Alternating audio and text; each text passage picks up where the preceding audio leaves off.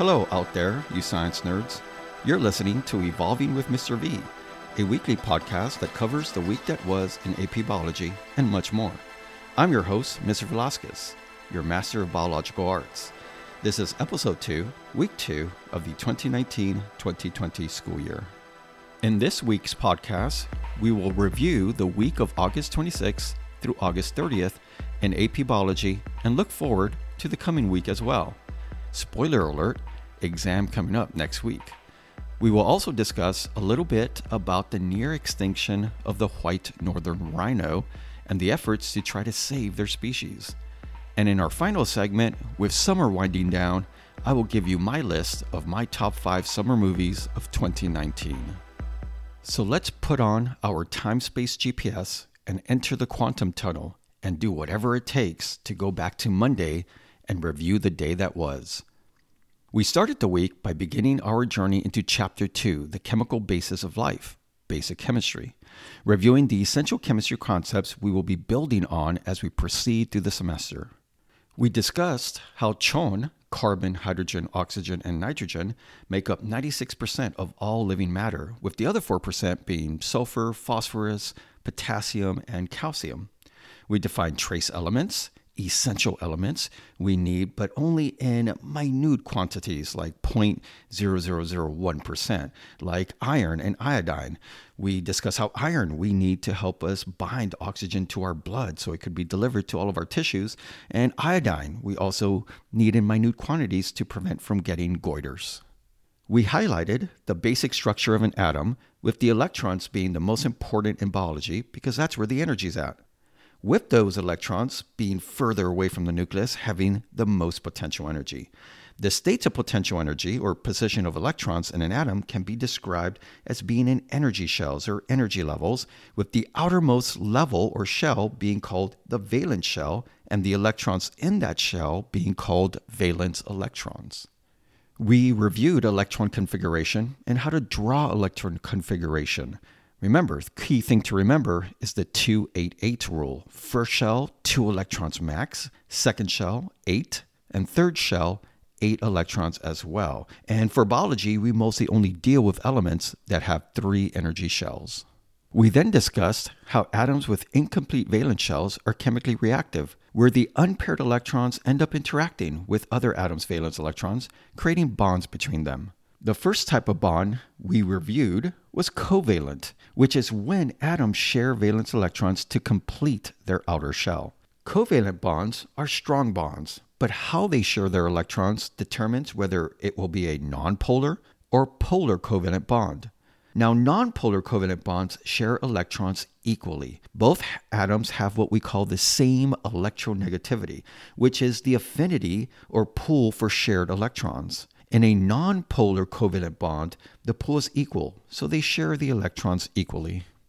In a polar covalent bond, one atom has a lot more greater electronegativity than the other, causing an unequal sharing of electrons. This is due to one of the atoms pretty much being an electron hog, where it pulls the electrons closer to its own nucleus. With the electron spending more time around that nucleus of that atom, it causes the molecule to have opposite charges on opposite sides. The example we tend to always use in biology, and is crucial to life, is water. When hydrogen shares electrons with oxygen, that oxygen pulls the electrons closer to its own nucleus, giving it a slight negative charge. The hydrogens are left with pretty much just a single proton inside their nucleus, giving it a slight positive charge. Because remember, those electrons are pretty much not even spending too much time there. And this is all because, once again, oxygen has huge electronegativity and is that electron hog, causing this polar covalent bond. Next, we talked about ionic bonds. Also strong bonds, but here, there's no sharing of electrons. Here you have one atom that just strips, pretty much takes away an electron from another atom. Straight out thievery. When this happens, this transfer of electrons, not sharing, transfer, it's going to leave unneutral atoms. Atoms that now have a charge with it that we end up calling ions, because now they either have extra or missing electrons. The atom that strips away the electron now has more electrons than protons, giving it an overall negative charge. We end up calling this atom an anion. The atom that is now missing an electron now has more protons than electrons, giving it a positive charge that we call a cation. Meow meow. Because now these two atoms have opposite charges, well, what do we know about opposite charges? Well, they attract, and they end up forming a strong ionic bond. We then focused on weaker bonds, called hydrogen bonds and van der Waals interactions. Once again, these are going to be weak bonds compared to covalent and ionic. Now, hydrogen bonds always involves a hydrogen that is already covalently bonded to an electronegative atom, but can still be attracted to another electronegative atom of another molecule due to the opposite charges they might have. Now, these bonds, once again, are weak and usually don't last very long. Van der Waals interactions are the weakest of these bonds and are only going to occur when atoms are very close together and then only last milliseconds.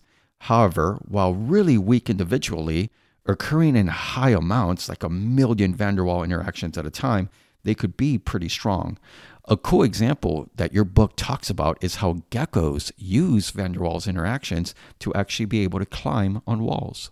We then finished up our notes defining or reviewing 2 more terms, those being chemical reactions and chemical equilibrium, also known as dynamic equilibrium. Now, chemical reactions, this is where matter is rearranged. Bonds are broken, they're formed again, and we go from reactants to products. Now, the 2 biggest reactions we cover this year are going to be photosynthesis and cell respiration. And lastly, we defined chemical equilibrium, also known as dynamic equilibrium, where several reactions in living organisms are at, helping maintain homeostasis. And this is where forward and reverse reactions offset each other and there's no observable change, there's no net change in the reaction. And this brought us to an end of our notes over basic chemistry. We ended our Monday by having a little time to sign up for the AP Classroom from College Board, and we also discussed pill bugs. You know, what are they? They're roly-polies. We discussed how we need about 300 of them so we could start our first investigations of a living organism and experimental design. And remember, for every 5 pill bugs or roly-polies you bring in, 1 extra credit point will be awarded on your first AP dual credit exam. Now, there is a limit of up to 5 extra credit points that can be earned. So 25 roly-polies will give you that maximum extra credit. But by all means, please bring more if you find them out there. And this brings us to an end of our Monday. For Tuesday, we started by recapping our basic chemistry notes, hitting those main concepts of electron configuration and the types of bonds that are formed between molecules. However, our main objective for that day was another CER, Claim, Evidence, Reasoning Activity. This CER focused on a study of cats falling out of windows, a condition called feline high-rise syndrome. Students were given some data from this study, and in teams, you graphed the data, then proceeded to make your claim for it, provide evidence, and then give your reasoning for this odd data of why cats were falling from these windows, getting more injuries falling from about 7 to 8 floors, but strangely at lower floors, but very strangely at higher floors of about 20 or 30, those cats did not get as injured as bad from those falling from 7 to 8 floors. Now, while students were working in teams, each student did individually write up their own CER and graph as well. And that was our Tuesday. Next was Wednesday, which was quiz day over Chapter 2 Basic Chemistry, where students were given 12 minutes to demonstrate proficient to expert level knowledge over the essential chemistry of life. Now, after the quiz, we used the remainder of the class to continue working on our CER over cats falling out of windows, where most students were able to complete the activity in class and turn it in. And that was our Wednesday. So now we move on to Thursday. On Thursday, we started class with an extension activity on the previous day's CER on cats falling out of windows study. In this follow-up CER, students were given a graph showing the months of the year and the number of cats falling out of windows. Working in teams, students created a poster where they formulated a claim from the data, provided evidence, and then gave reasoning and justification on how the evidence supported their claim. They also included a drawing to summarize the CER, which some of these drawings were pretty entertaining. After the CER extension activity, we started our journey into Chapter 3, what I call our Water is Beast chapter. What makes water so beast? Well, its polarity and structure make it pretty beast-like. In our notes, we drew a picture of water showing its polarity, the slight positive charges on the hydrogens, the slight negative charge on the oxygen due to the polar covalent bonds. And this ends up also giving water a distinct V shape or tetrahedral shape. We also drew a picture showing how water can hydrogen bond with up to 4 other water molecules. Because of this, it gives beast properties that not only allow life to exist on this planet, but to thrive on it as well. At this point, I want to drop a little Easter egg for the quiz on Tuesday. You probably will have to draw a water molecule on this quiz, and probably also show how it could hydrogen bond with at least one other water molecule. Remember, in your drawings, make sure you're complete. Make sure you have those charges on the water molecule, and make sure you can identify that hydrogen bond. Now, once again, this hydrogen bonding with other water molecules is going to give it some beast-like properties. Now, our book breaks it down into about 7 properties. I'm going to sum it up into 5 beast properties. What are they?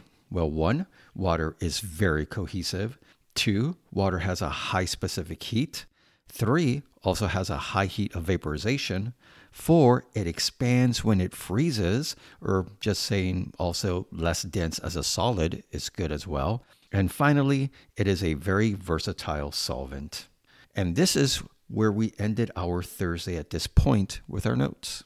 And now we move on to Friday, where we mostly focused on finishing our discussion of beast water. We defined each property, identified why the property happens, and the most important part, how it allows life to survive and thrive on this planet. So let's quickly review each one and focus on how it's important to living organisms. So when it comes down to cohesion and adhesion, both of those play a major force to help plants transport water against gravity upwards to the leaves. So this definitely helps them survive on this planet.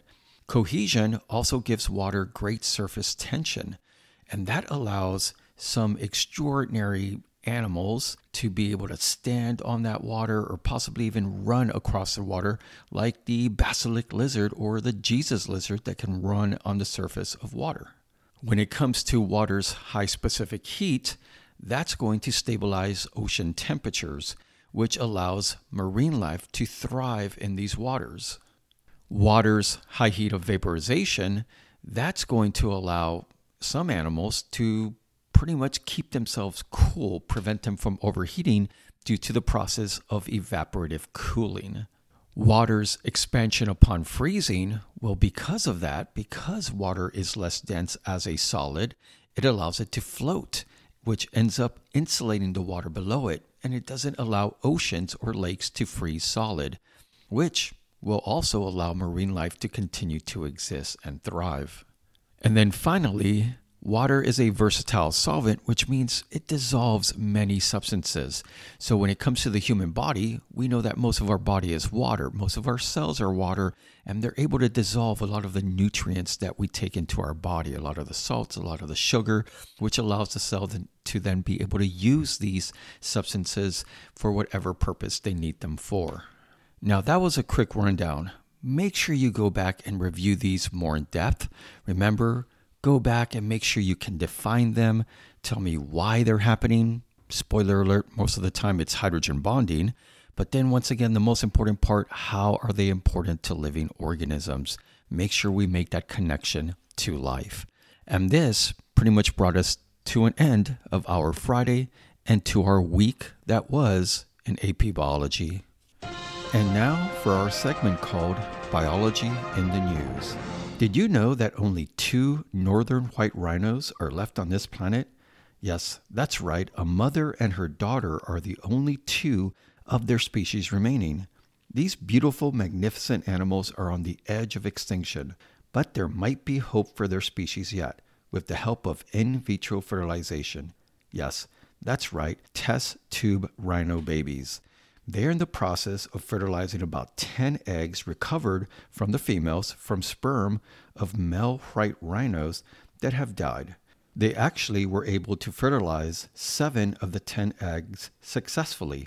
The plan is now to implant these embryos into a closely related species of the white rhino, a surrogate mother, to hopefully give birth to more white rhinos, continuing the species on this planet. I will keep you updated with this story throughout the year, and hopefully this species will continue on this planet. Well, it's time for our final segment called What Does Mr. V Think About? This week, with summer coming to an end, I want to share with you my top 5 summer movies of 2019. Now, a little warning with this list. I didn't get to see as many movies this summer as I wish I could have, and I probably missed some that might have made the list, like Godzilla or John Wick, but I'm going to keep it to only the movies I actually got to see this summer. Now, coming in at number 5 is Lion King. Now, Lion King, I thought was an okay movie. The visuals were amazing, but it was pretty much the exact same story as the cartoon, which I love. But once again, there was nothing really that new about it, so it comes in at number 5. Coming in at number 4 is actually going to be a Netflix movie, a movie called Always Be My Maybe, a romantic comedy that just surprised me. It is a really good movie. It is hilarious. It has one of the best cameos by Keanu Reeves in it that is just, it's bonkers. It is awesome.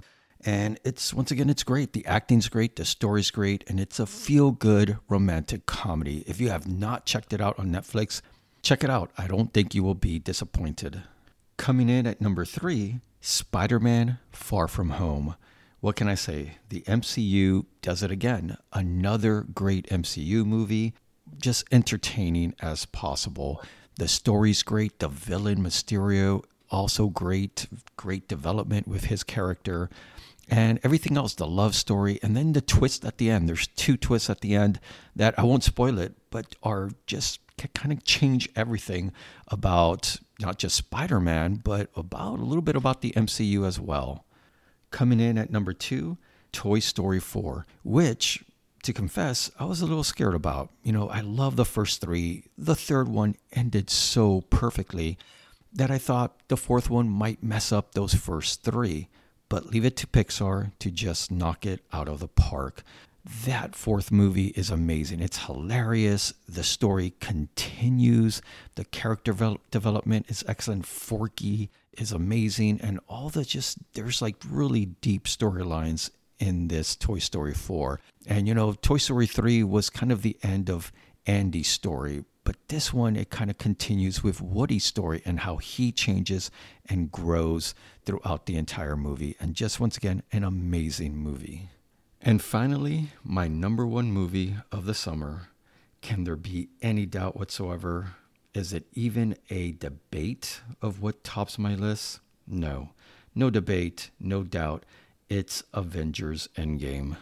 This epic movie, 10 years in the making, just nailed the landing. Words can't really describe the awesomeness of this movie. Actually, you know what? It's beast. Just like water, it's beast. It's essential. I could sit here and talk about Avengers Endgame for about 3 hours, but I'm pretty sure no one would listen to that podcast. So I'll just say it now. It is at, or I think above, the pop culture status of Star Wars. I admit it too. I cried in this movie. I cried about 6 different times. I mean, from Tony talking to his father about, his daughter and his impending birth, to Captain America lifting up Mjolnir, Thor's hammer, to Falcon saying, "On your left," and the portals opening up, to Morgan saying that she wanted cheeseburgers and Happy telling her, "I'll get you all the cheeseburgers you want." Just so many moments that, brought tears to my eyes. And once again, such a satisfying ending to that whole series from the MCU that started 10 years ago with Iron Man. I think it's something definitely that we're not going to see for a very long time. So once again, my number 1 summer movie of 2019, Avengers Endgame. Well, there you have it, folks. Episode 2, Week 2 of Evolving with Mr. V. I hope you found this podcast informative and enjoyable.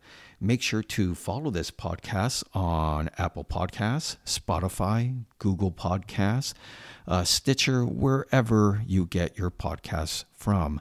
Make sure to like it as well and maybe even comment on it as well. I want to thank Free Music Archive for the music in this podcast. This podcast was written, directed, and produced by Oscar Velasquez. Before I leave you, a couple reminders for the week. Remember, Tuesday will be our quiz over water, and on Friday we will have our FRQ, our free response portion of the exam that will cover Chapter 2, Chapter 3, Experimental Design, CER, and Lab Safety.